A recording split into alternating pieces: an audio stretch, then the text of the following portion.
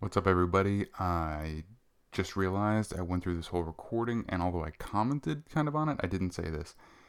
All of my numbers, everything I got from here as far as contract information is from overthecap.com. Thanks to them.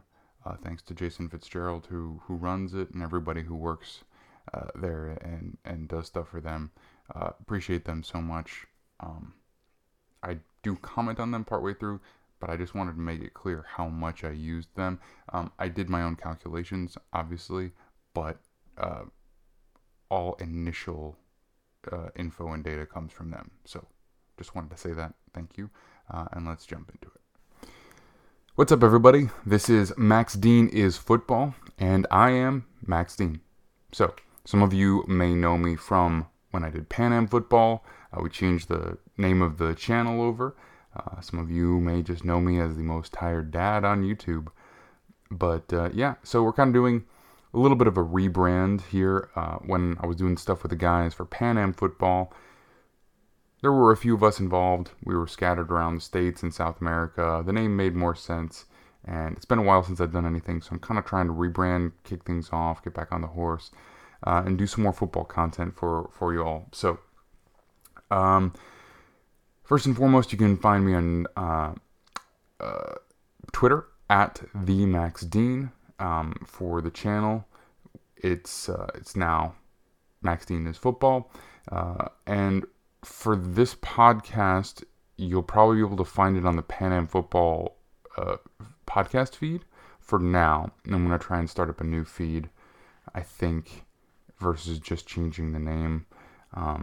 We'll see, just for some bookkeeping stuff. But first of all, what I want to do today is take a look at positional value pretty deeply. We're about to hit the draft, so that's what the main topic for today is going to be. So once I kind of get through the intro real quick, we're going to dive all into that. If you're listening on a podcast stream, I'm going to talk through everything as clearly as I can. We're going to talk about some numbers and stuff. But you'll also be able to find this on YouTube with a bunch of graphics that I've made so that it might be a little bit easier to follow along for you. I'll leave it up to you.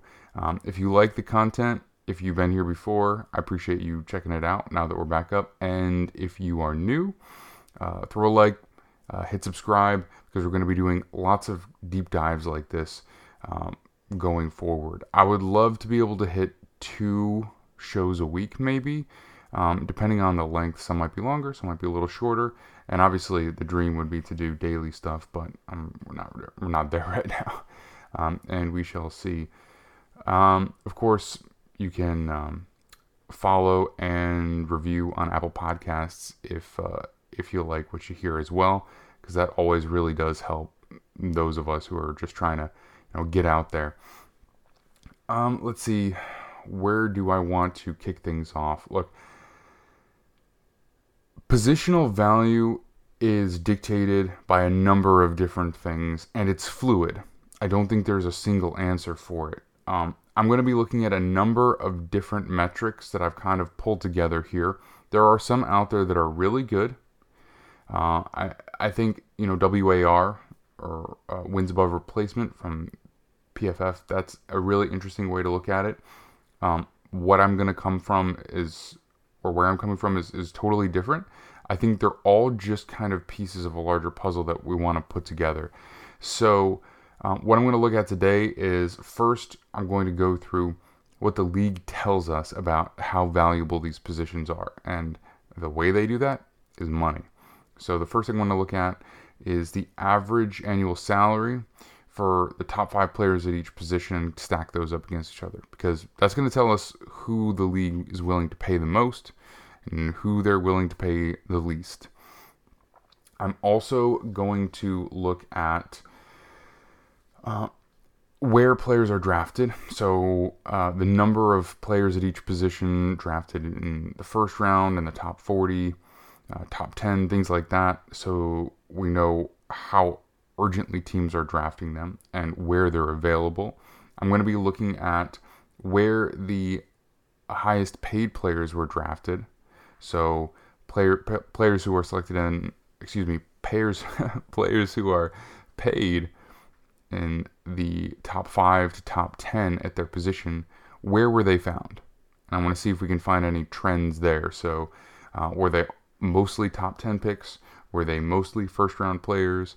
Were they players who were found later in the draft? And also, were they available via trade or in free agency as well? Because all of these things are going to kind of tell us where is the most efficient place to shop for these players that we want to build our team with. Okay, so those are the main things that I'll be looking at here. A couple of other things. This is exclusively the 2021 market. And I also have data for 2022 up to this point. So all of the free agents, all of the extensions that have been signed, I have that data as well. But today I want to just do 2021, kind of take some findings from that. And then I'm also going to do a show where I look at the 2022 data and then get findings and sort of see, are there things that match up? What's changed? What hasn't changed? And I also, at some point, I would love to talk about the wide receiver market. That's definitely an interesting thing that's been changing a bit lately too. But we could probably look at that after the draft as well, because that's going to provide some insight too, I think. I'll try and do maybe one mock draft as well before we hit the big day, because the draft is always such an interesting part of the NFL offseason, So, if you have any comments about what I have to say, if you want anything clarified, if you want to request any kind of specific information for the future, you know where to do that, either in the comments or you can find me on Twitter, like I said. So let's jump right into it. Let's look at some of these graphics that I've made for you. Okay, so here we have the top 5 players paid at each position stacked up against each other.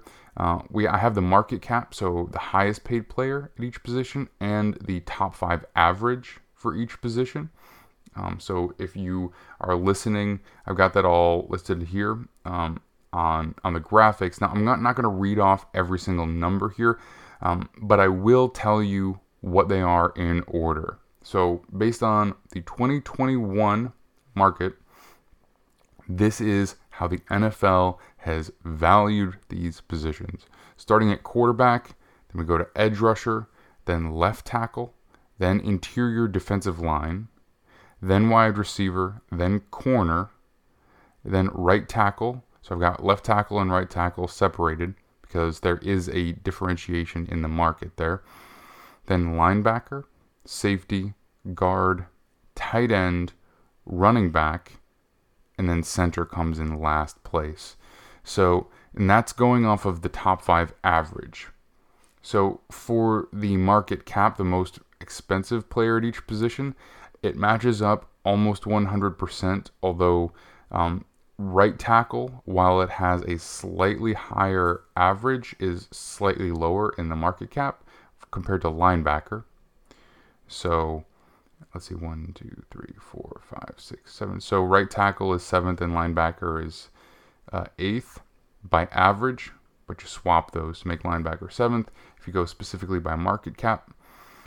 And then also running back is second to last in terms of average, but it would come in just barely over guard and over tight end if you go exclusively by the highest paid player. I prefer to use the average to rank them because it's a better data point. It just has more data in it versus just a singular player. So I also have some graphs just to kind of give you a visual too, but it's just all the same numbers. Now, at the very, very top, we have quarterback at 40.4 million on average, so just over 40 for the top 5. And then there's a substantial drop-off down to the edge rusher, which is 24.901 million. And then from there, it's a pretty even, steady drop to go all the way down to 11.953 million. So, to put that in perspective, there is a larger gap between the quarterbacks and the second place position, which is edge, than there is between edge and the last place position, which is 13th. So obviously, there is a variance in, or a difference in terms of the way that these teams value these positions. But if you want to look at it kind of like a sliding scale from edge rusher all the way down to center, and then quarterback is a complete outlier. So when we're talking about these positions and some of these other some of these other metrics, just keep in mind that I probably won't dwell on quarterback a lot, just because it's so obviously the most important position in the sport, and I'm not even sure that it's really needs to be talked about that much, because we all know what it is. We all know how hard it is to find and how much of a difference they make to a team. So, I'll mention it here and there, but really we're talking about all of those other positions for the most part, because that's where I think we're lacking a little bit of clarity. Now, here I have the same exact metrics, but for number 6 through 10 in terms of the highest paid at each position. So I had 1 through 5, their market cap and their average. Now I have 6 through 10, their market cap and their average. So the reason I wanted to do this is because this tells us a little bit about the depth of players at those positions and how many players are deemed to be elite. It also will give us a possible indicator of any significant market jump over the last few years. Quarterback, obviously still first, edge second, left tackle third. Now we have wide receiver jump up over interior defensive line, then corner, then linebacker, safety, guard, right tackle. So right tackle has dropped down past linebacker, safety, and guard. So the largest positional drop that we're going to see in that second tier is right tackle for sure. Then we've got running back, center, and tight end. And tight end being the second largest drop off in terms of where the second tier of those players stacks up versus that top 5. So the top quarterback, top 6, the 6th through 10th quarterbacks, they come in at $32.4 million on average. And then again, substantial drop all the way down to edge at $18.477 million, so just over 18, almost 18 and a half. Then again, sliding scale all the way down to tight end, which is only basically $9.5 million. So we see a pretty similar trend, although some of those positions have shuffled around a little bit. Moving on, here, just for those of you who are on YouTube, I have a little line graph here that presents visually some of the... It just gives you a more clear visual representation of the difference between the top 5 and then 6 through 10 on average. And it becomes pretty clear that the starkest differences are at right tackle and tight end, and also running back, although it's not as obvious just because it was one of the least valued positions to begin with. So what I have here now is the percentage discrepancy between the highest paid player at the position and the 10th paid player at the position. And the reason I wanted to look at this also is just because, again, it's telling us what teams are willing to pay the best of the best versus, a pretty good player at the position. Now, running back has the largest percentage discrepancy at 61.39%. So the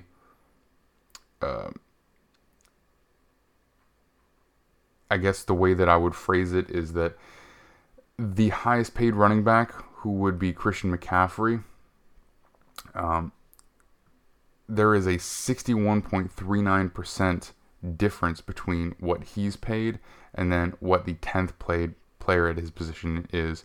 That would be Nyheim Hines. Now, I will just point out quickly that I did not include any rookies, any players that are on the rookie contract, or players who are on the franchise tag, because those are not accurate representations of the marketplace for veteran players. So, although here and there would be a couple of players throughout all of this that would either be in there with a franchise tag or on their rookie contract, I just didn't feel like they were good data for what I was looking at. Right tackle is the second largest discrepancy with 53.13%, and tight end is the third highest at 46.67%. Then there was a range from 33 to 39% essentially for most of the others, and then the bottom three, which means the least discrepancy, which means these players are paid the most closely together from 1 all the way down to 10, is corner at 30%, interior defensive line at 27.11%, and wide receiver at 26.14%. So real quick, I want to look at those and see if I can kind of figure out why there's such a stark difference between running back, tight end, and right tackle, and such a small difference between corner, basically defensive tackle, and wide receiver.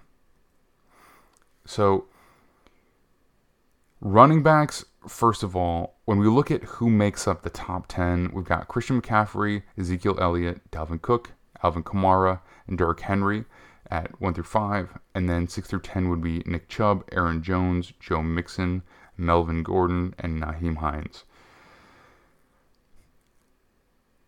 One of the interesting things that you look at there is that basically the top 8, there's not that much of a discrepancy. In fact, it's pretty close. And then there's a sharp drop off after that. When we look at the running back position, I think what you see is that you can find production all over the place. Like, if you have a quality offensive line, you can probably get reasonable production out of a vast number of running backs. And I think that's where a lot of the running backs don't matter conversation comes from, or the devaluation of the running back. And then additionally, it's more of a passing league than a running league anyway. But what we see here is that there are a few athletes who are able to bring enough production purely from their own skill that they are deemed worthy of that upper tier contract, but there's only a few of them.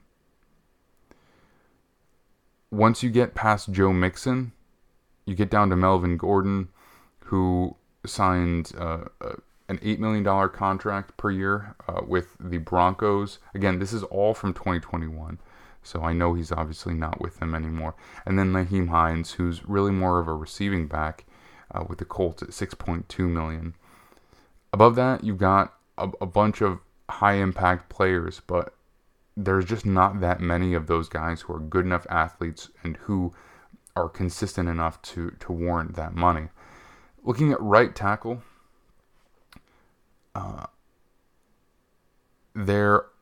let's see, we got Ryan Ramczyk at 1, Brian O'Neill at 2, Lane Johnson 3, Braden Smith 4, and Taylor Moton at 5. And then 6 through 10, we've got Jack Conklin, Brian Bulaga, Lyle Collins, George Fant, and Trent Brown. So I think part of this is that we saw a substantial jump in the right tackle market in 2021. So I want to see what happens throughout the rest of 2022 to see if that is a trend that continues, or if it's just a split in ideology, because traditionally the right tackle has mattered a lot less than the left tackle. The left tackle protects the blind side. They deal with the best pass rusher for the most part. And the right tackle, you're often on the strong side, which means a lot of times there's tight end help. You also have the quarterback with a bit better a view of that side, hence not the blind side. and the lesser pass rusher would be on that side as well. And so really you're looking for adequate pass protection and good run blocking ability. And I think you see that in some of these guys. But if you look back to pre 2021, Lane Johnson was really in a tier of his own up there. And I think that was because they always viewed him as a potential left tackle in Philadelphia. And they signed him to that because they had a pretty affordable contract with Jason Peters on the other side. I think Lane Johnson was really intended to be the heir apparent to that left side, but Jason Peters just kept playing, and was never that expensive, especially later in his career, so they were able to pay a little bit to the right side and have two very good tackles. But in 2021, we had a number of players who got substantial raises over what the second highest paid player at the right side was before that. Back in 2020, Jack Conklin signed $14 million per year with the Browns, and so we had a difference of $4 million between number one and number two. Then, just last year, Ryan Ramczyk signed for 19.2. Brian O'Neill got an extension for 18.5. Braden Smith got an extension for 17.5, and Taylor Moton signed a contract off of the franchise tag for 17. So we just rounded out the top five in a large jump of the market there all last year. Now, I'd say that it was a split in ideology, but because there probably are still some teams who value the right side a bit less. But I mean, when you're looking at guys like Taylor Moton, getting that, like, is it just that in Carolina felt like they had to match the market just to keep him because they didn't have a great offensive line to begin with? I don't know. Braden Smith, he's good. He's definitely a good right tackle, but I don't think he's, an incredible right tackle. I think he's very good. But to get that close to what Lane Johnson had before, that's a substantial jump in ability, at least when you consider Lane Johnson being healthy. So I think, and Brian O'Neill, I think that's saying that there is a distinct jump in the market and that teams are saying, look, the right side it's less valuable than the left, but it's not that much less valuable than the left, where, we're having almost a 50% gap in terms of left and right side. And I think one of the reasons that we saw that percentage discrepancy is just that those players who are at 6 through 10, or particularly 7 through 10, Brian Bulaga, Lyle Collins, George Fant, Trent Brown, they just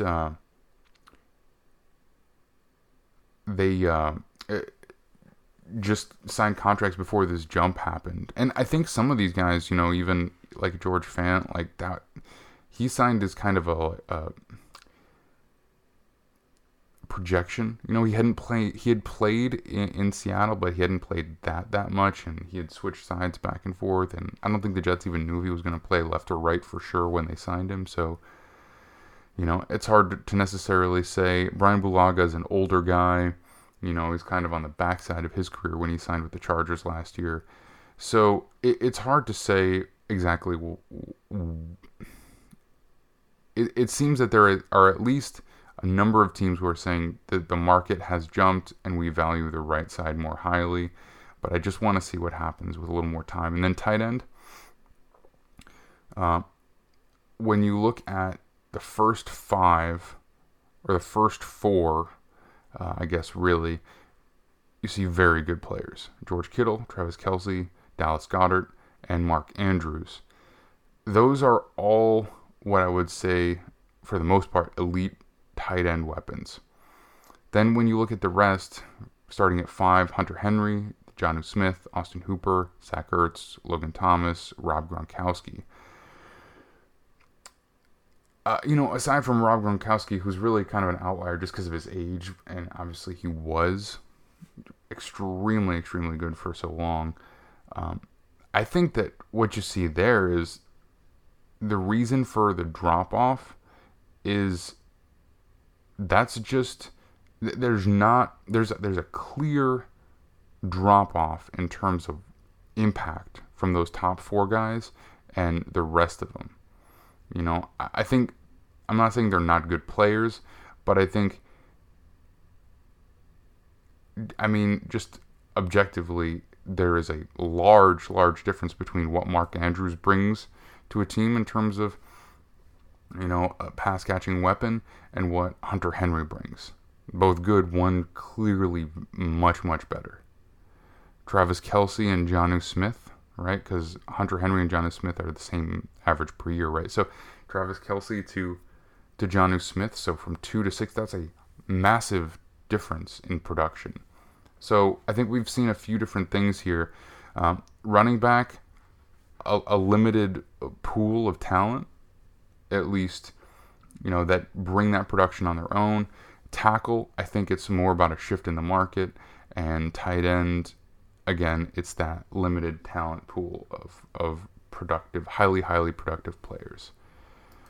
When we go back to our list again, we have edge, guard, linebacker, safety, left tackle, center, and quarterback, all in that middle range in terms of discrepancy from top to bottom.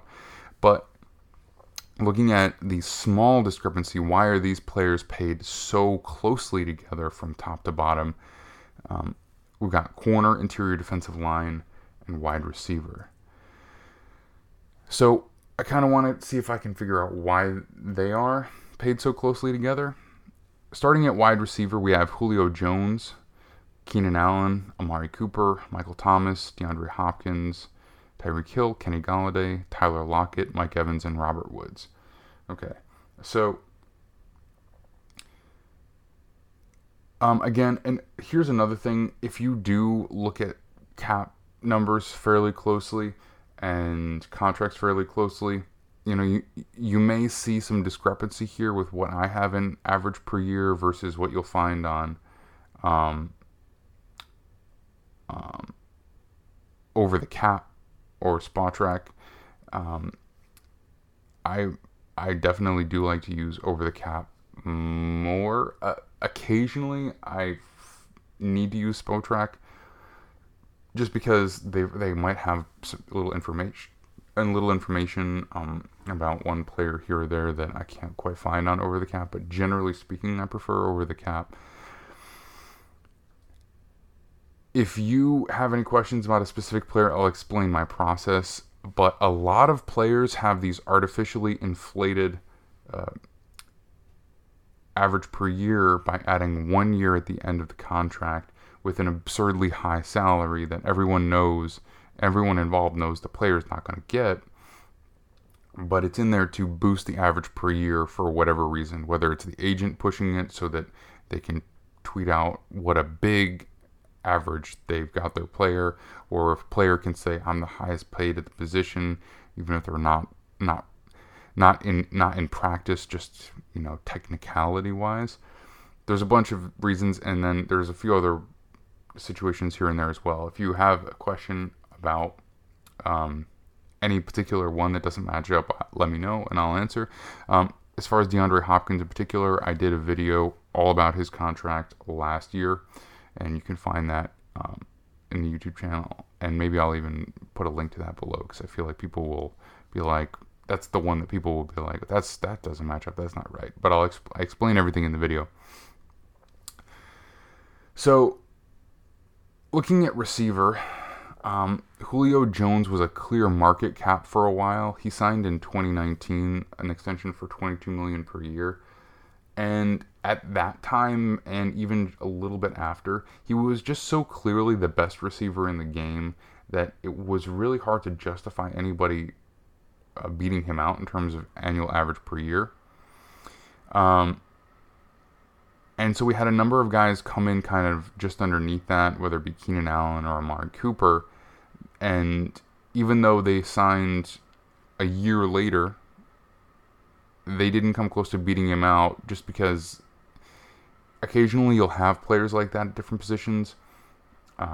Aaron Donald is a guy like that.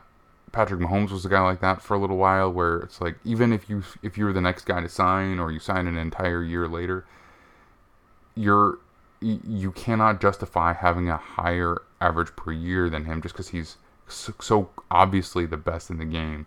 An agent can't really go to their team and be like, well, my guy is as good if not better, so we need to be bumped up. You just can't do it. So it only lasts usually a couple of years, but they do exist for a while, and wide receiver was that way for a bit.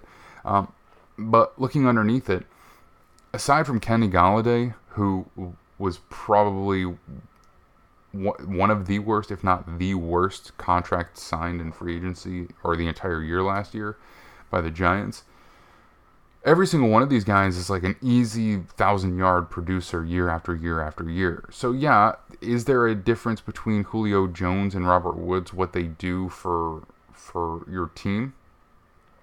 In terms of threat to the other team, in terms of, the ability to totally take over a game, yeah, there is a difference. But are you going to be able to get 1,000 yards a season consistently from Julio Jones?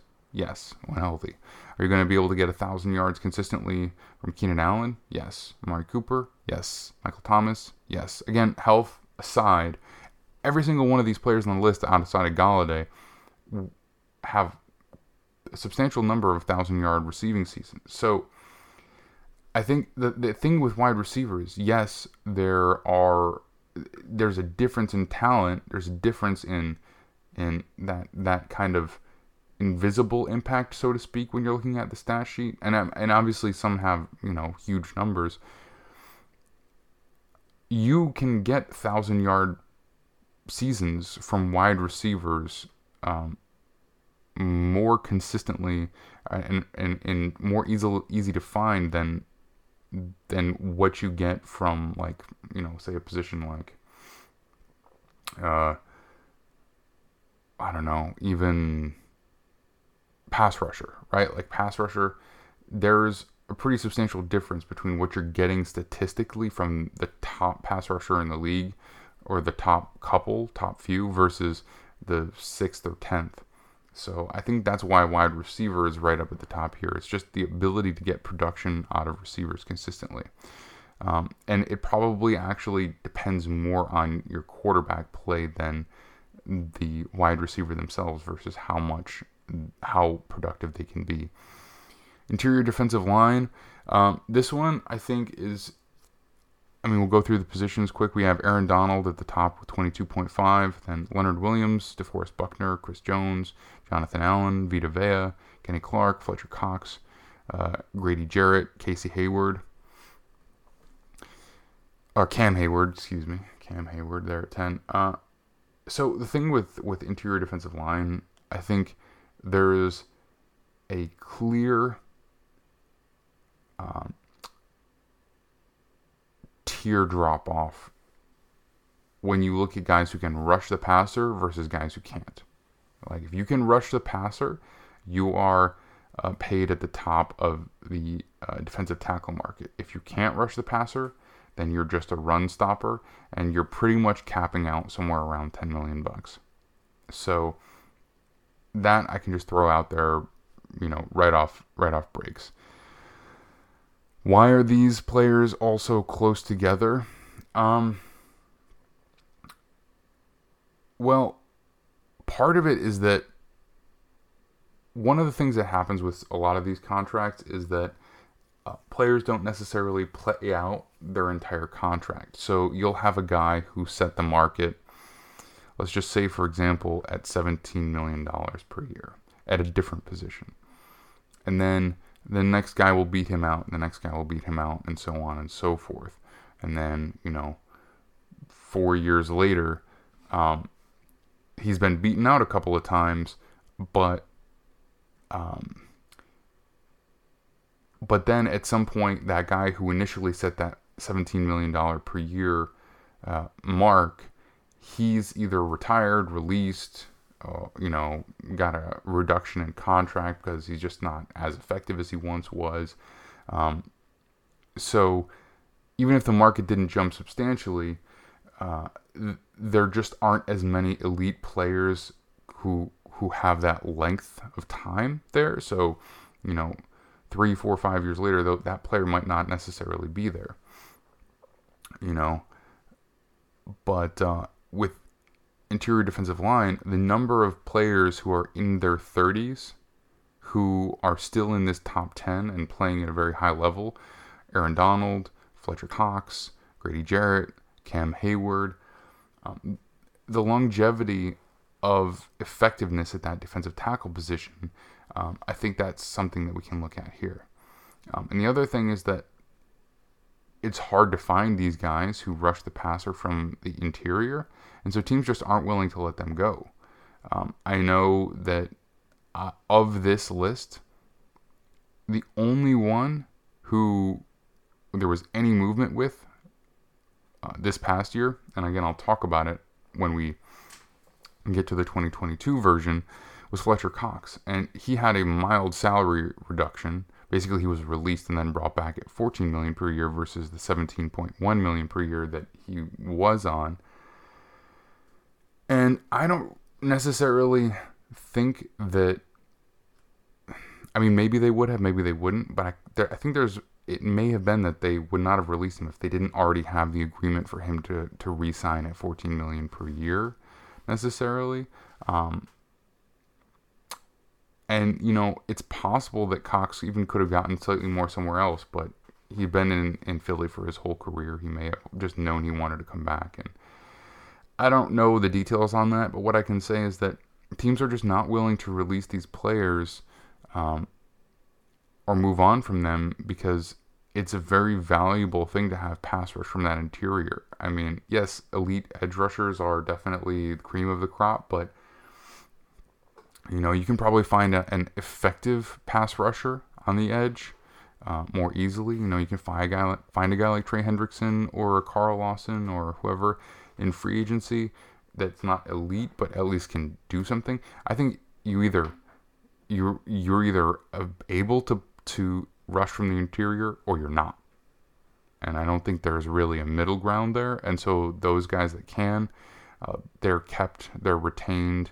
And I think that's the reason we find those players a little bit more closely linked together, like blocked together, or, And then corner, the last one. We have Jalen Ramsey, Marlon Humphrey, Marshawn Lattimore, Tre'Davious White, Darius Slay, Byron Jones, Xavier Howard, James Bradbury, Trey Waynes, and Marcus Peters to round out the top 10 most highly paid at the position. So what I look at and what I see here is I know that there was a bit of a jump in the corner market in 2021. I guess Jalen Ramsey got paid in 2021. Marlon Humphrey, Lattimore, Tre'Davious White. I think all those guys got paid in 2021. James Bradbury was a free agent. And so you would think that there would be a larger jump because that there was an increase in the market, which had been kind of stagnant for a while. But they're still paid pretty close together from the top to the bottom. And I think, with corner, it's a tough position, and this will be a conversation we'll have to have at some point in the future because there's a lot that goes into it. But even the very best corner is essentially not a shutdown guy. I mean, I think Jalen Ramsey has had that at times. And, from game to game, you might have a shutdown game. But over the course of a season, you just don't see guys who really, truly snuff out the production of wide receivers from the additional team week after week after week after week after week. And so what you ideally want out of a corner, sure, press man coverage, shut you down, 30 yards or less a game. Like that's the ideal. But we really haven't seen anybody like that since Revis, and that was such a short time frame too. I just don't think that's something that you can expect from a player at this position. And so what you really need to look for is a guy who's effective in coverage, who limits big plays, who, um, you know, sometimes has a really great game, sometimes just has a solid game, but also takes the ball away, creates turnovers. And I think that, you look at every single one of those guys and they're all essentially able to do that. Some are better in man coverage, some are closer to that shutdown, but I think it's just, with the way that the modern offense is, where you're able to move guys around so much on the offensive side of the ball, you're able to scheme guys open. There's just there isn't that ability to shut guys down to the same extent at the corner position. So what you end up seeing is a bunch of guys who, it's easy to say that Jalen Ramsey is an all-pro, right? He's the best at the position. And he probably is, but all the other guys here, from Marlon Humphrey all the way down to Marcus Peters, how much of a difference is there in what they bring to a team versus, from one to the other? Or, Trey Waynes, that's a bad contract too. That was another poor contract. So obviously there are outliers here and there, but James Bradbury to Darius Slay. One's better, but how much of a difference in impact do you see? And as far as the trade thing with Bradbury, look, the Giants are just in a shit situation. I'm sorry, they really are. They have very little cap space. They don't have enough cap space to sign their rookies. They have 2 high picks, which means they have relatively expensive rookies. They have expensive veterans on the roster. And Bradbury, the only reason they want to trade Bradbury versus Adoree Jackson or some of the other guys that would create space is because nobody wants those other guys. No one is going to give out money or give up draft picks and take on a contract of Adoree Jackson. No one's going to give out draft picks and take on the contract of Kenny Golladay. So they have really no choice but to shop the better one of those expensive veterans, because that's the only one where teams will actually be willing to part with a draft pick and actually take on the contract and create that cap space. So I wouldn't be surprised at all if that happens after the draft at some point, because then it will be a post June 1 trade, which means they'll get maximum cap space in return. And even though you draft a player, you don't have to have cap space to sign him until you actually sign him. So, anyway, I'll digress from that. But what I'm saying is, yeah, some are better than others. Like, I think Marlon Humphrey is better than Byron Jones. I think Tre'Davious White's better than Darius Slay. But I also think, Xavier Howard is better than Marshawn Lattimore, probably. But the idea is that they're all at least relatively close enough in production, in kind of the same way that those wide receivers were the same in production, that there's not really a reason to pay some guys so much more than other guys at this point, just the way that corner is in modern NFL. So, keep that in mind as we go forward and talk about some of the other stuff that we're going to hit on today. All right, let's move on and talk about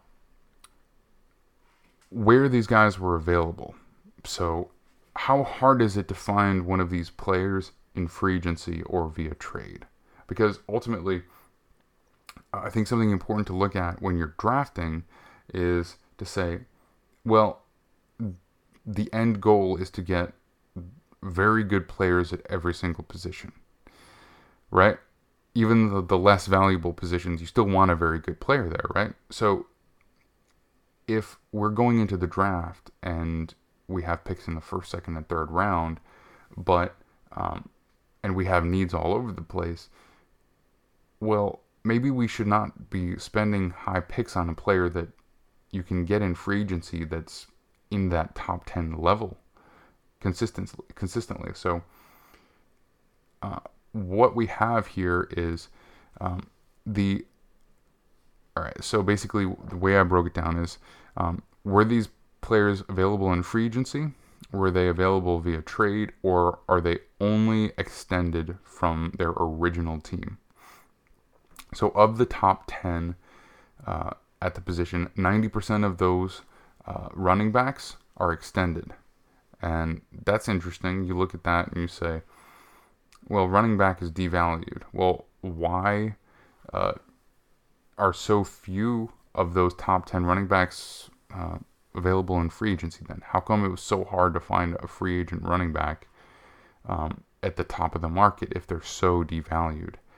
And I think, what you see is that because there's not that many of those guys who are able to create that production on their own outside of how good or bad their offensive line might be, teams do tend to keep them more often than not. And I know even particularly guys like Jason Fitzgerald will continuously point to the idea that that second contract has just worked out way. It has not worked out way more often than it has worked out, and I think there's probably some truth to that. And if nothing else, it's just because that position takes such punishment that by the time you get to the second or even third year of the extension, they don't have the same effectiveness, whether it's just physical beating they've taken or outright injuries. But we are seeing that teams are still doing it despite that trend being there. So, the Packers still went and paid Aaron Jones. The Bengals still went and paid Joe Mixon last year. The Titans still went and paid Derrick Henry. Who else did? The Panthers still went and paid Christian McCaffrey. So they're still doing it, even if it, by many accounts is unwise.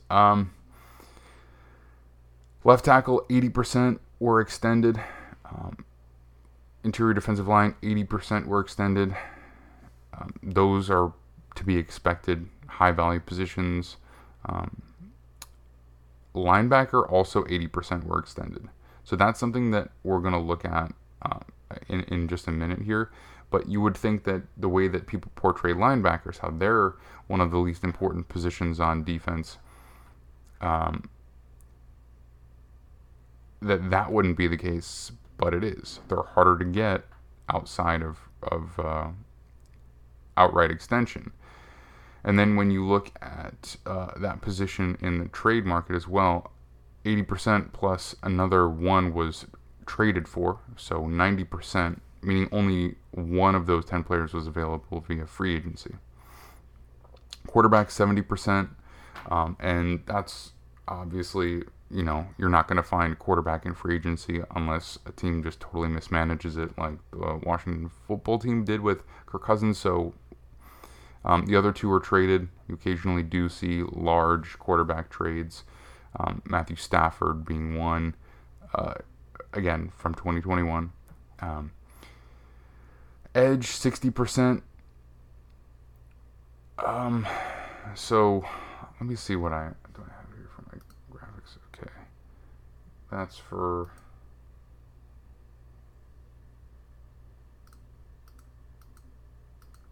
Alright. I'm a little rusty and I'm a little tired. I'm not going to lie. So, instead of just reading every single one of these off to you, the ones that are clear outliers to me are center. Only 40% were extended. None were traded for. So 60% of those available that are in this top 10 were available in free agency. So more than half were just able to be signed in free agency. Guard, 40% available in free agency. Right tackle, 40% in free agency. So let's look at that. Essentially, what we're seeing is left tackle, 80% were extended. But for center, guard, and right tackle, 60, 40, 40%, 60, 40, and 40% were available in free agency. So why the stark difference? I think really what you see here looking at those guys is that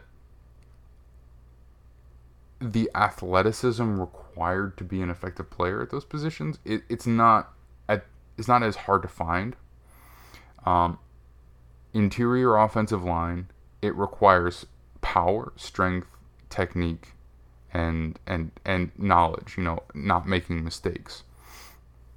And I think right tackle was probably viewed similarly to that up to a point. So, like, you look at this: Jack Conklin, Brian Bulaga, George Fant, and Trent Brown were all available as free agents. And now even Lyle Collins was as well. Although, again, like I said, the way that I'm looking at least this snapshot in time is from 2021. So 40% of these guys were all available in free agency. So, if you're looking at that that skill set, size, power,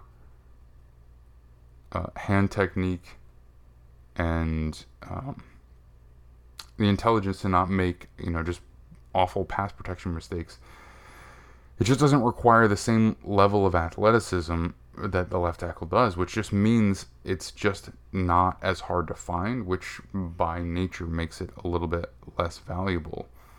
So when you're looking at who to draft, if you have a substantial number of needs, I think you need to go out of your way to make sure that you do not have a hole at one of these positions once you get through free agency, because it's just, if you don't make that investment during free agency, then you're making it in the draft, which is just a place where you could be investing in a position that you can't find in free agency. So if you're trying to maximize the best player at all your positions, center, guard, and right tackle is probably where you need to be spending money in free agency. There's also a number of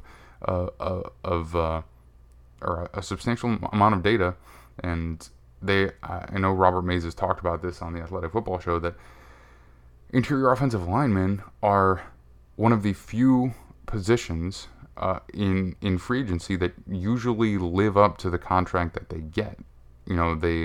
They have long enough careers that once you sign a player who's on his second or third contract, probably still going to be able to play long enough at a high enough level that the contract doesn't become a total weight hanging around your neck as an organization.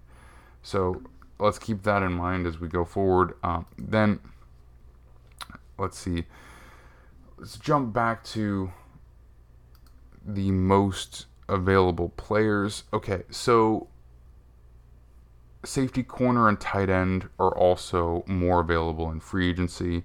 You also look at corner being 30% available in trade. That means that less than half of those top 10 players were extended. So why is that? I think, again, it's a similar thing where when you're looking at your roster, the players that you want to go out of your way to retain are the players that you simply cannot find that same level of production as you continue to draft and rebuild your team. So if you look at this and you're like, well, the number 2 corner, Marlon Humphrey, how much different is he than Marcus Peters in terms of production game to game? And you ask yourself, well, probably not that much. I mean, I think Marlon Humphrey's a very good player, but it just doesn't seem like that position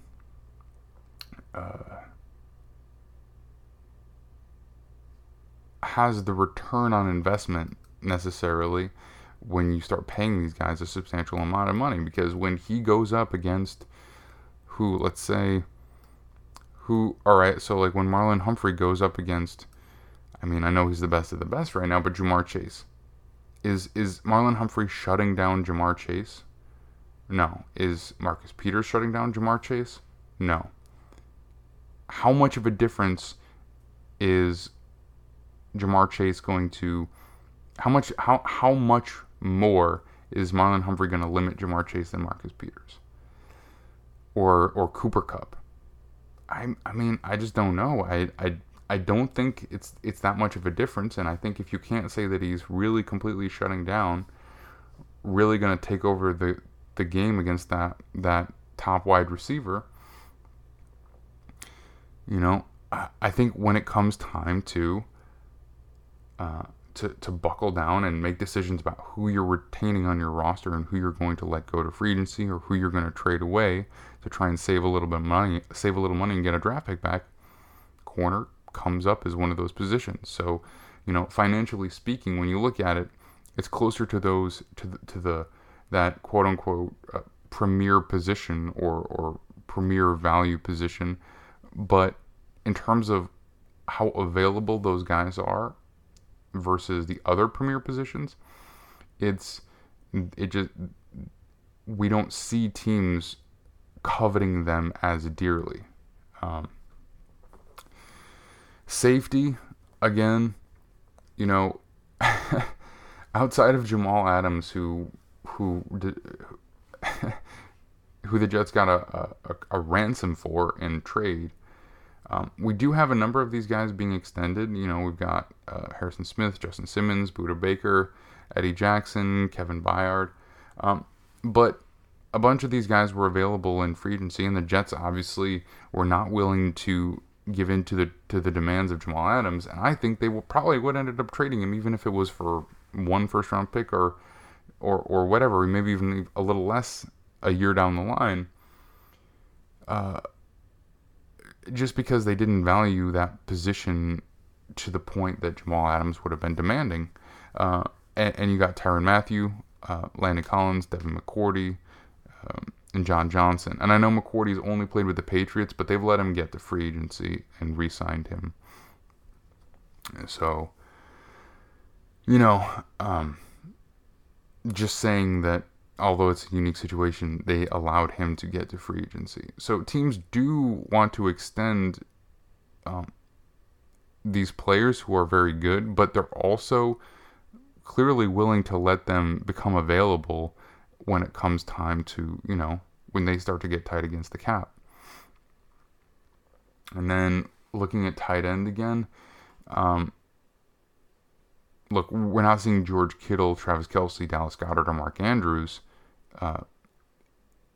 hit the market, right? Like those teams are locking those players down.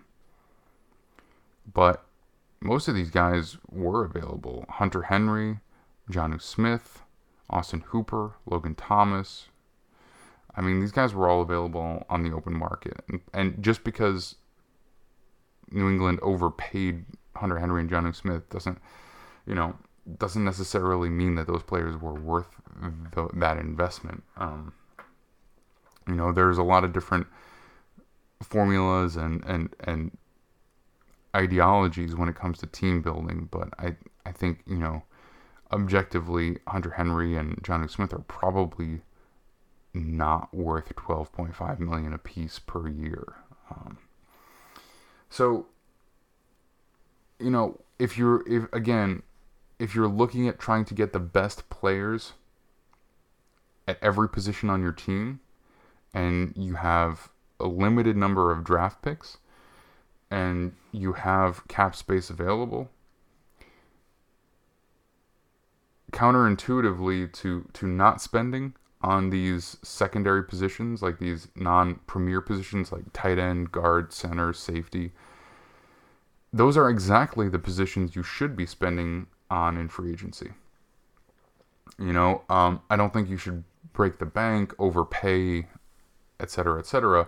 But what this is saying is these players who are among the better to best at their position, they're becoming available, which means that's who you should be targeting in free agency if you want to get the best. Because if you spend a high pick on a tight end, you spend a high pick on a safety, you're not getting those other positions in free agency. So now, instead of possibly having both, you might have only one, if that makes any sense. So conversely, players who are at positions who are the least available: left tackle, interior defensive line, uh, edge. I mean, look, getting a shutdown player at left tackle brings a lot of value. Getting a pass rusher at the interior defensive line brings a ton of value. Bringing a dominant edge rusher into your organization, it brings a lot of value. And so, you look at this list: David Bakhtiari, Laramie Tunsil, Trent Williams, Ronnie Stanley, Colton Miller, Garrett Balls, Taylor Lewan, Jordan Mailata, Donovan Smith, Taylor Decker. I mean, there is a substantial jump in terms of how good they are, or drop, depending on which way you look at it, from Taylor Decker to David Bakhtiari, yeah. But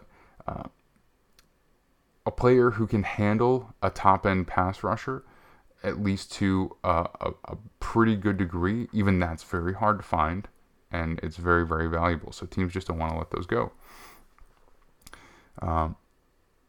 Interior defensive line, same thing. Elite pass rusher, same thing. And although since we did this, a couple of more of the top guys have become available. I think that part of that is just because some of these guys are older, and we've seen some teams kind of make an all-in push to get to that Super Bowl. That's another kind of mentality or ideology that's kind of emerging a little bit. Teams have been hesitant to make those kinds of moves, and I think we're seeing it a little bit more after the success of the Rams, but that's a totally different thing that we'll talk about later. But I think just you wouldn't see that as much because those guys would have signed lesser contracts. Guys like, I'm getting ahead of myself, but guys like Von Miller or Chandler Jones, some of those guys, I don't think they would have been in the top 10 in terms of annual average per year. So we would have seen that maintain the unavailability of the top guys maintain. Teams overpaid that a little bit to get those guys in, I think, and have that extra pass rusher. But, we're looking at TJ Watt, Joey Bosa, Myles Garrett, Khalil Mack, DeMarcus Lawrence. I mean, aside from Khalil Mack, who went for a very substantial package of picks, can you imagine any of those guys being available, or guys who are coming up to sign soon, like a Nick Bosa, or any of these elite guys? I don't think anyone's letting those guys go. I mean, Von Miller was with the Broncos forever. Eric Armstead was extended. Cam Jordan was extended, and again, Trey Flowers falls into that poor contract category as well. Because you do occasionally get those overpays in free agency. But yeah, I mean, it's more than clear that these three positions, which are generally, considered to be those premier positions, you can't find them unless you draft them and extend them, or you trade a substantial number of picks to get them. And there's always outlier situations like Trent Williams. But again, like, if your plan is to just wait around until Washington mishandles an elite player, and then get them for either in free agency or for nothing via trade, that can't really be a team building model for you. Take advantage of it when you can, but you know what I'm saying. But Aaron Donald, Chris Jones, Jonathan Allen, Vita Vea, Kenny Clark, these guys, their teams are just not letting them go. They bring too much value. All right, let's see. Where else I wanted to look? Okay, so the couple that were a little bit surprising, I kind of commented on them a little bit already, but running back and linebacker, although generally deemed at non-premier positions, they were unavailable in free agency to a large extent. And I think, again, the thing you see with that is there are players who really are big time difference makers, but there are few of them. So there are two ways to look at that. You can say either because there are so few of them, that's something I really want to try and get because it makes a significant difference to my team.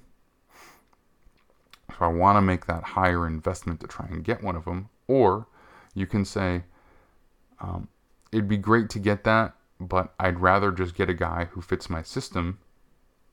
Or I'd rather just, not rather have, but I'd rather aim for a guy who just fits my system. Because there's so few of them, it's obviously extremely difficult to project if a guy actually would become that. So if you're looking in the draft and you're saying to myself, well, I can spend my high second round pick on, an interior defensive lineman, who has a little bit more of a higher probability of becoming that player that I need him to be, or I want to spend it on a guard, I want to spend it on a tackle, I want to spend it on a pass rusher. Do I want to spend that pick on one of these guys who might become this rare high impact linebacker, or do I want to just try and take the premier player at that high position where it's the only place I can get him, and then turn around and look at a linebacker who can probably fit my system, and probably be a decent player, although perhaps not the cream of the crop, the best of the best. Because again, when you're looking at linebacker, you've got Darius Leonard, Fred Warner, Bobby Wagner, C.J. Mosley, Zach Cunningham, Miles Jack, Deion Jones, and I think you've already gotten to the point where you can see that only a couple of those top guys are really on that level of super high impact player. So, are you going to draft a linebacker high because he could become Zach Cunningham? And there's just so few guys, like if it's not Bobby Wagner, Fred Warner, or Darius Leonard, probably not worth it. And what are the chances that's what you're getting? I can see why teams are retaining these players, but I just don't think that a draft investment there versus the potential for an edge rusher and maybe getting a solid linebacker, it doesn't outweigh that plan to me. All right. Let's take a quick look at the percentage of these players drafted in the top 10. All right. This is important because this is telling us we've kind of figured out how we value these players in terms of what they bring to our team.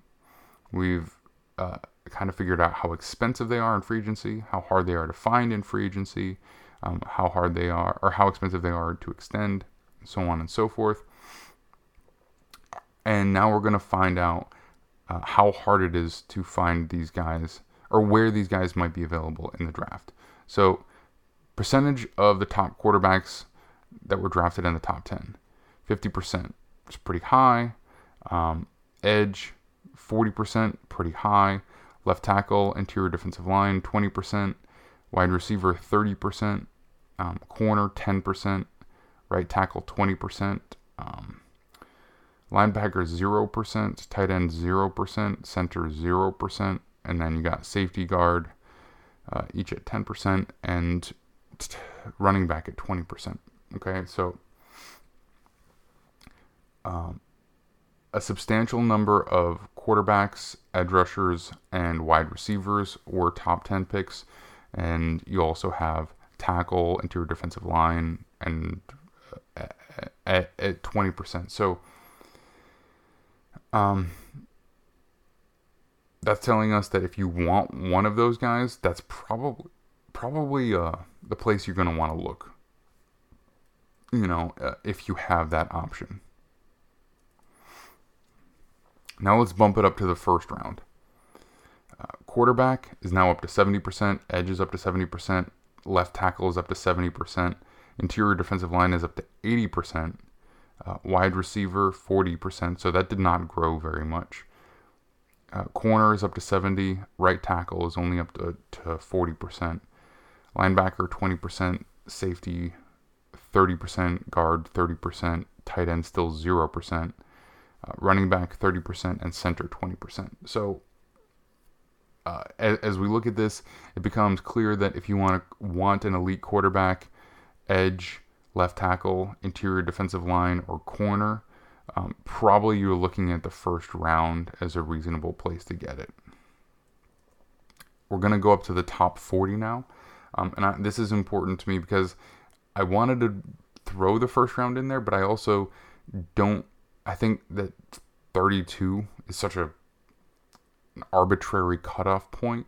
So I wanted to look at trends where you're not just looking at just 32 exactly, but an approximate top 40. Quarterback is still 70%, but edge has jumped up to 80. Left tackle has jumped up to 80. Interior defensive line's up to 90. Wide receiver still has not changed from 40%. Corners jumped up to 90. Right tackle has jumped up to 50. Linebackers at 40. Safeties at 50. Guards at 50. Tight end is at 20. Running back still at 40, and center still at 20. So I think what that shows you is that, there is probably reasonable value for some of those positions, edge rusher, interior defensive line, corner, at that late first round to just after first round value. Like, if you're picking at the end of the third round, or you have a high pick in the second round, you probably really should not make the cutoff point for the first round for those premier positions. You really should be looking at premier positions all the way through at least pick 40, maybe even pick 45. When you go to the end of the second round, quarterback stays at 70, edge is up to 90, left tackle is 80, interior defensive line is still 90, wide receiver is still only jumped up to 60%, and corner has jumped up to 100%. Right tackle is 70, linebacker is 80, safety still only 50, guard is 70, tight end is 40%, running back is 70%, and center is only 30%. So we're all the way through the second round, and there are some positions who, when you look at these percentages, there's still a lot of top players who were drafted outside of this range. So you look at safety, half of all those top 10 safeties were taken outside of the second round. Tight end, 60% of those players were taken outside of the second round. Center, 70% of those players were taken outside of the second round. And then, interestingly, wide receiver, 40% of those players were taken outside of the second round. Then, this is the last one I do. I will do, I promise. Third round, percent of players taken by the third round. Quarterback's up to 80, edge is 90, left tackle's 80, interior defensive line is 90, wide receiver is now 80, corner is 100, right tackle is 70, linebacker is 100, safety is 90, guards 90, tight end is 80, running back is 80, and center is 40%. So, there's definitely some truth to when people say that the first three rounds are really the foundation of your team, because if you want a player who's, a viable candidate for that top 10 type of money, it's the top three rounds for pretty much every position except for center, which it screams to me like when 60% of the top paid centers were taken outside of the third round, and 60% of the centers were available in free agency. How can you really justify drafting one in the top two rounds? You might not have one of the top three centers in the NFL, but Why is that so important if you can have one of the top 6, you can have one of the top 10, and all you have to do is find one in free agency or draft one in the 3rd, 4th, 5th round. So it's just like one of those things where it's like I always find myself excited about the prospect of drafting Tyler Linderbaum because he's so good, and just because the position's devalued, you're gonna get him at a value. Like, I love Dane Brugler. I think he does so much good stuff. I follow him very closely. But like he said, yeah, there on a podcast on the Athletic Football Show the other day, Prospect to Pros, the show they do within that. There's a good chance that a team's going to be able to draft Tyler Linderbaum at 35 or 38, or I think he was talking about the Jets at the time, or maybe Seattle at 40 or something. And he's like, then that's such incredible value. And then you stop and you think about it. I mean, that's the traditional mentality about it. But when you look at this, it's like drafting a center in the first, even the late first or the high second.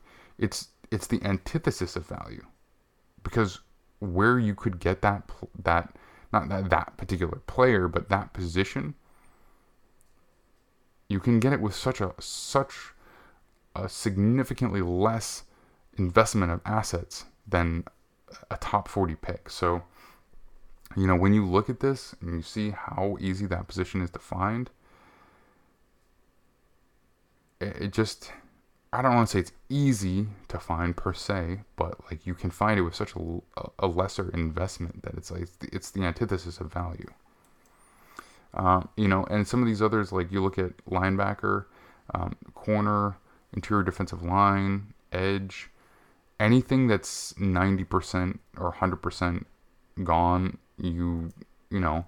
unless you're taking a flyer in the 5th round on a guy that has high athletic traits, like you're really, you cannot expect to have a guy who's going to be a top type of player at those positions if you aren't looking at a reasonably high draft pick. So while we say that linebacker is devalued or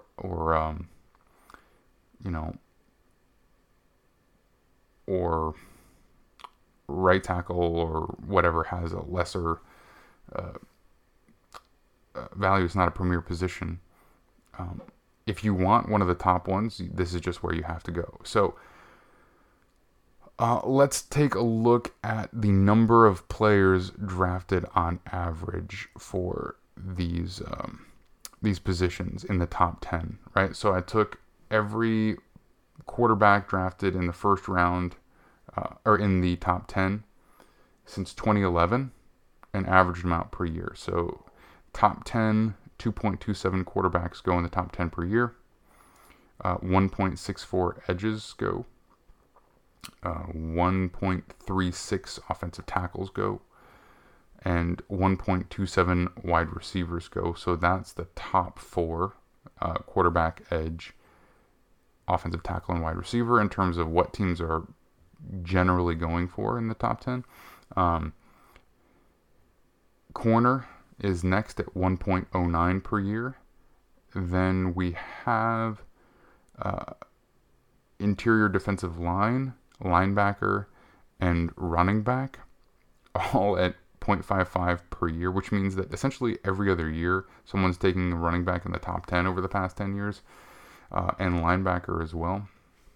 Every other year there's at least one, or there is about approximately one. And I think, we've just seen time tell that that's just not the way to manage your assets.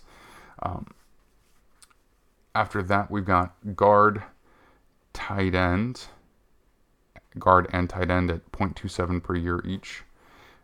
Then we've got safety at 0.18 per year. What else? Oh, and center at 0 per year. So no center has been taken in the top 10. I don't think any center has ever been taken in the top 10. But yeah. So teams are clearly trying to get those positions, but I think it's, you know, when you see where some of these players are drafted, the number of them drafted, and then you look at what percentage of the top ones drafted, and what percentage of the most highly paid um, are drafted in that top 10. It just shows you that really, that if you want one of those guys, that's really where you need to be shopping for them. And then looking at the top 40 quarterback, it's only 3.73, so it's not a huge jump. So the majority of those quarterbacks are taken in the top 10. Edge jumps up 6.18 per year. Offensive tackle 5 per year. Wide receiver 5.09 per year. Corner 5 per year. So they lead the pack in terms of players drafted in the top 4, the number of players drafted in the top 40 per year. Interior defensive line is next, but it's a little bit lower. It's only 3.91. Then you are looking at linebacker at 2.82, safety at 2.55, running back at 2.09, guard 1.64, tight end 1.18, and center at 0.19. So less than one center per year drafted in the top 10. And what that says is comparatively, like, to me, the things that jump out is like, there are often 6 edge defenders who go in the top 10, like, on average, or in the top 40, excuse me. So you want to try and be within that 6 if you need an edge rusher. Like, you really gotta make that move. Tackle, same thing, 5 drafted in the top 40 per year on average. I don't think you need to be in that group that's drafting 2.82 linebackers in the top 40 per year. I don't think you need to be in that 2.09 that's drafting a running back in the top 40 per year, or guard or tight end. Because it's like you're so sure that the player that you like is going to be one of those game changers that you're completely giving up the possibility of getting an edge rusher and a decent tight end, right? You're saying, like, I'm going to only have maybe a really good tight end, maybe a decent tight end, maybe a bust tight end, and 0 chance of getting an edge rusher, essentially, is what you're really saying. So, looking at those numbers, you're not gaming the system by getting the best tight end. You're gaming yourself, really, out of the potential to get an elite player at one of the other high impact positions. Just because everyone in the NFL has agreed that we need to prioritize edge in the first round, like, if you don't kind of just go with that unspoken agreement, then all you're doing is just essentially removing the probability of you getting one of those good players. So my takeaway for all of this is really a bit of a chart, I guess, that dictates what you should be looking for and where. So I've got it split into 2 different charts. One lists the position and where you should be looking for it. The other one has where and kind of ticks off what positions should be looked at there. And so basically what I mean by that is you cannot use this kind of system without scouting. You still need scouting. I'm not some guy who's sitting here trying to tell you that analytics are the answer to everything. Scouting doesn't matter.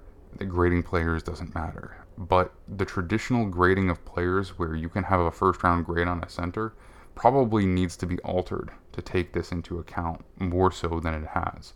I know some teams are starting to do some of this kind of stuff, but it's just clear that the fact that there is still,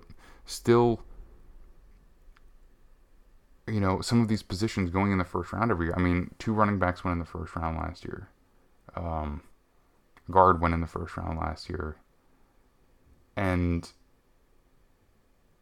I think that you can make an argument here and there, but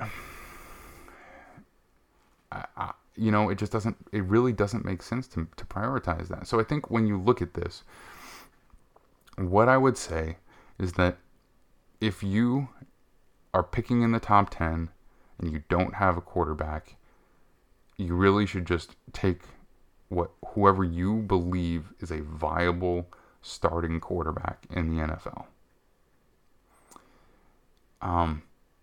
I know that people will say it's bad value, like this year in particular, Kenny Pickett or Malik Willis. You could take them in the first round, but you can't take them in the top 10. Well, I think that is a super outdated way of looking at this. And it's like, if you like one of those guys, if you like their attitude, if you like their traits enough to take them in the first round, then you need to like them enough to take them in the top 10. It's really, it's the rarity of the quarterback that dictates that. And if you really don't and you need a quarterback, then you probably should be one of those teams that's making one of those massive trades for one, I guess. If you have a quarterback and you need an edge, you should be looking at edge. And probably you should take a second edge. If you have one, but you don't have two, you should probably just take a second one. I guess left tackle. If you have an edge, then you can look at a left tackle.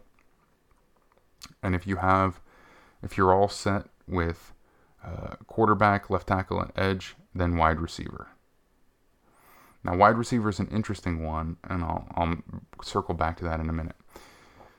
If you're in picks 11 through 32, if you have needs at edge, left tackle, interior defensive line, or corner, you should be looking at any one of those.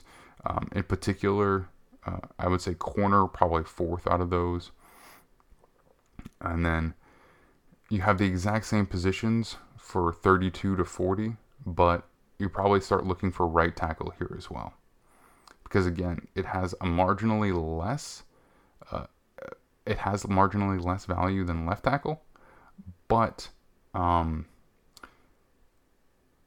you still need players with special athleticism and ability to play that position at a high level. So I think you should be looking at the top of the second round, ideally for a right tackle. Now, there's a little wiggle room for this kind of stuff. Obviously, if you're picking, in the 20s and you need a right tackle, I'm not sitting here saying you have to wait until officially pick 32. These are more about ranges than anything exact to that kind of level.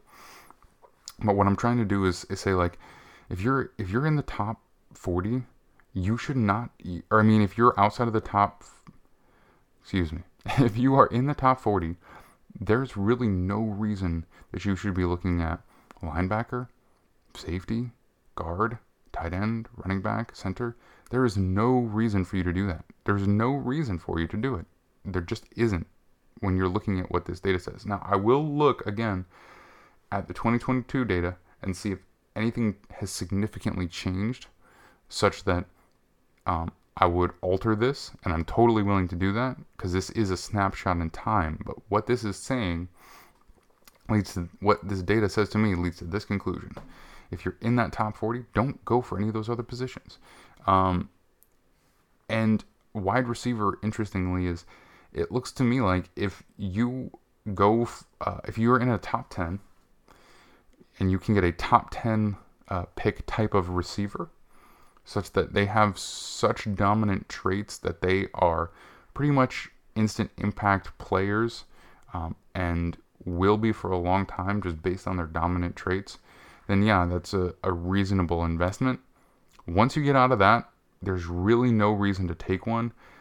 Anywhere in the first round, until you get out of the top 40. Because if you don't have those kind of dominant traits, those like multiple dominant traits, then just wait. Because inevitably, there will be quite a few guys available in the second, third round who have a one single dominant trait. And no, they probably won't take over games like the top 10 guys, but they will be able to produce 1,000-yard receiving seasons regularly if you have a solid quarterback and you put them in you use them schematically in a way that accentuates what that one dominant trait is, one or two dominant traits. So if you get that guy who changes the game for you in the top 10, do it.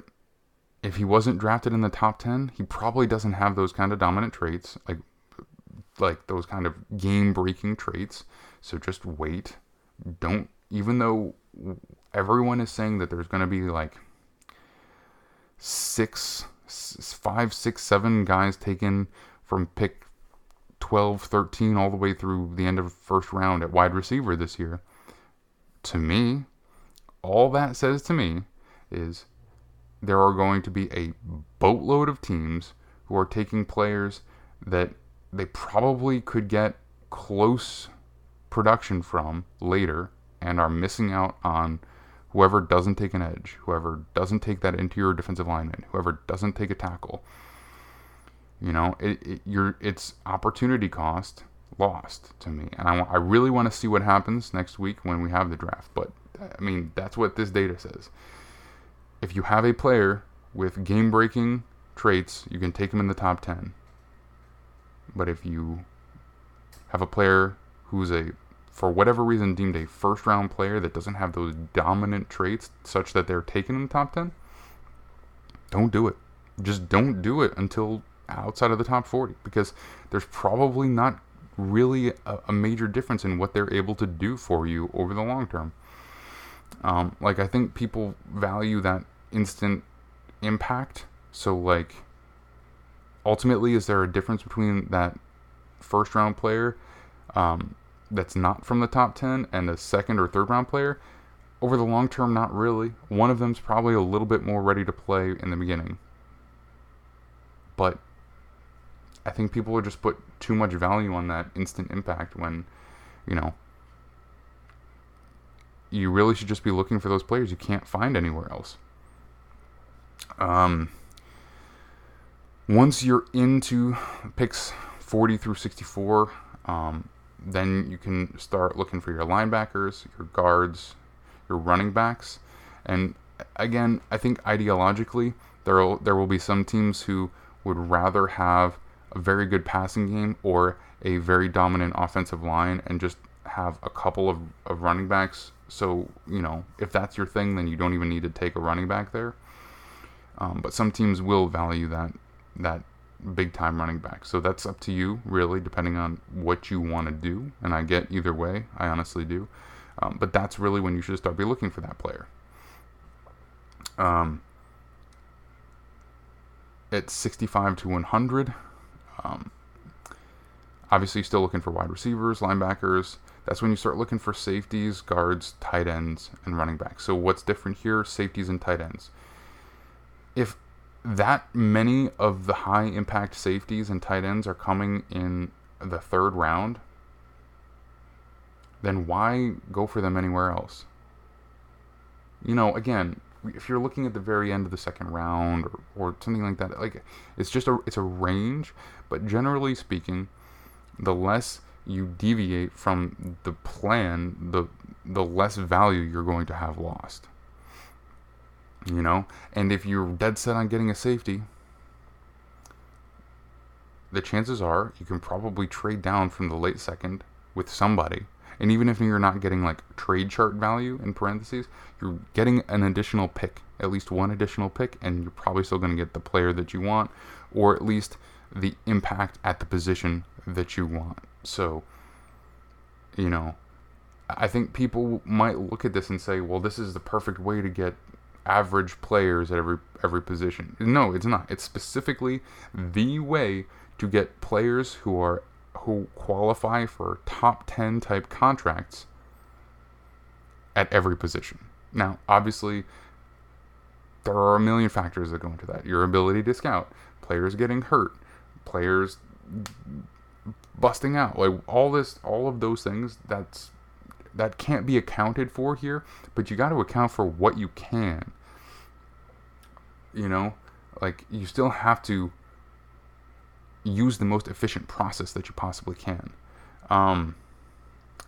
So that's gonna do it for me today. The only other thing is, like, I've also included free agency here. So if you if you're really trying to build a team from scratch, from the ground up, obviously you can't pick all of these positions early. So get as many as you can in free agency that are free agency type players, like right tackle, safety, guard, tight end, and center. And then just use the picks you have to get the players that can't be found elsewhere. You know, center probably shouldn't really be taking a center in the top 100 or in free and just go for it in rounds 4 and beyond and free agency, because you're going to get starters, quality starters in that range. Just have to be able to scout them. So that's going to do it for me today. I'll try and put this up in the morning. Thanks for watching. Thanks for listening. I just getting back on the horse, so hopefully this was pretty interesting to people. And let me know what you think. And again, I'll be doing the 2022 version of this probably early next week, and it will be a little shorter because obviously some things haven't changed. The number of players taken in the first round, or in the top 10 or the top 40, stuff like that. So I will be able to go a little bit shorter, and I'll be able to just probably point out more things that have changed and point out things that are the same, and just see if I want to change the way that I'm talking about this at all, because I'm always willing to change my opinion based on what information is presented to me. But looking at these few different metrics, it's pretty clear to me that you got to do your best to maximize this. And the final thing I'll say is just that this ultimately depends on most of the other teams in the NFL operating under the same mentalities that they have been for a while. Because once they start to change, the dynamic will change.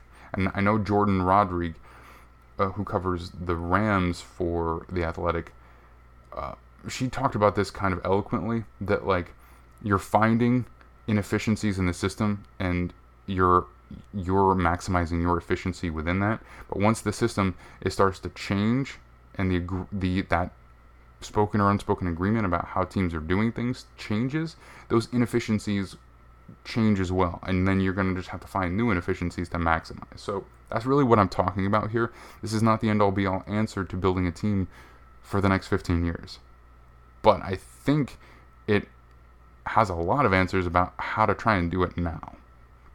You know, even there will be variability with scheme from position to position, but if you're trying to get the best possible players at every position,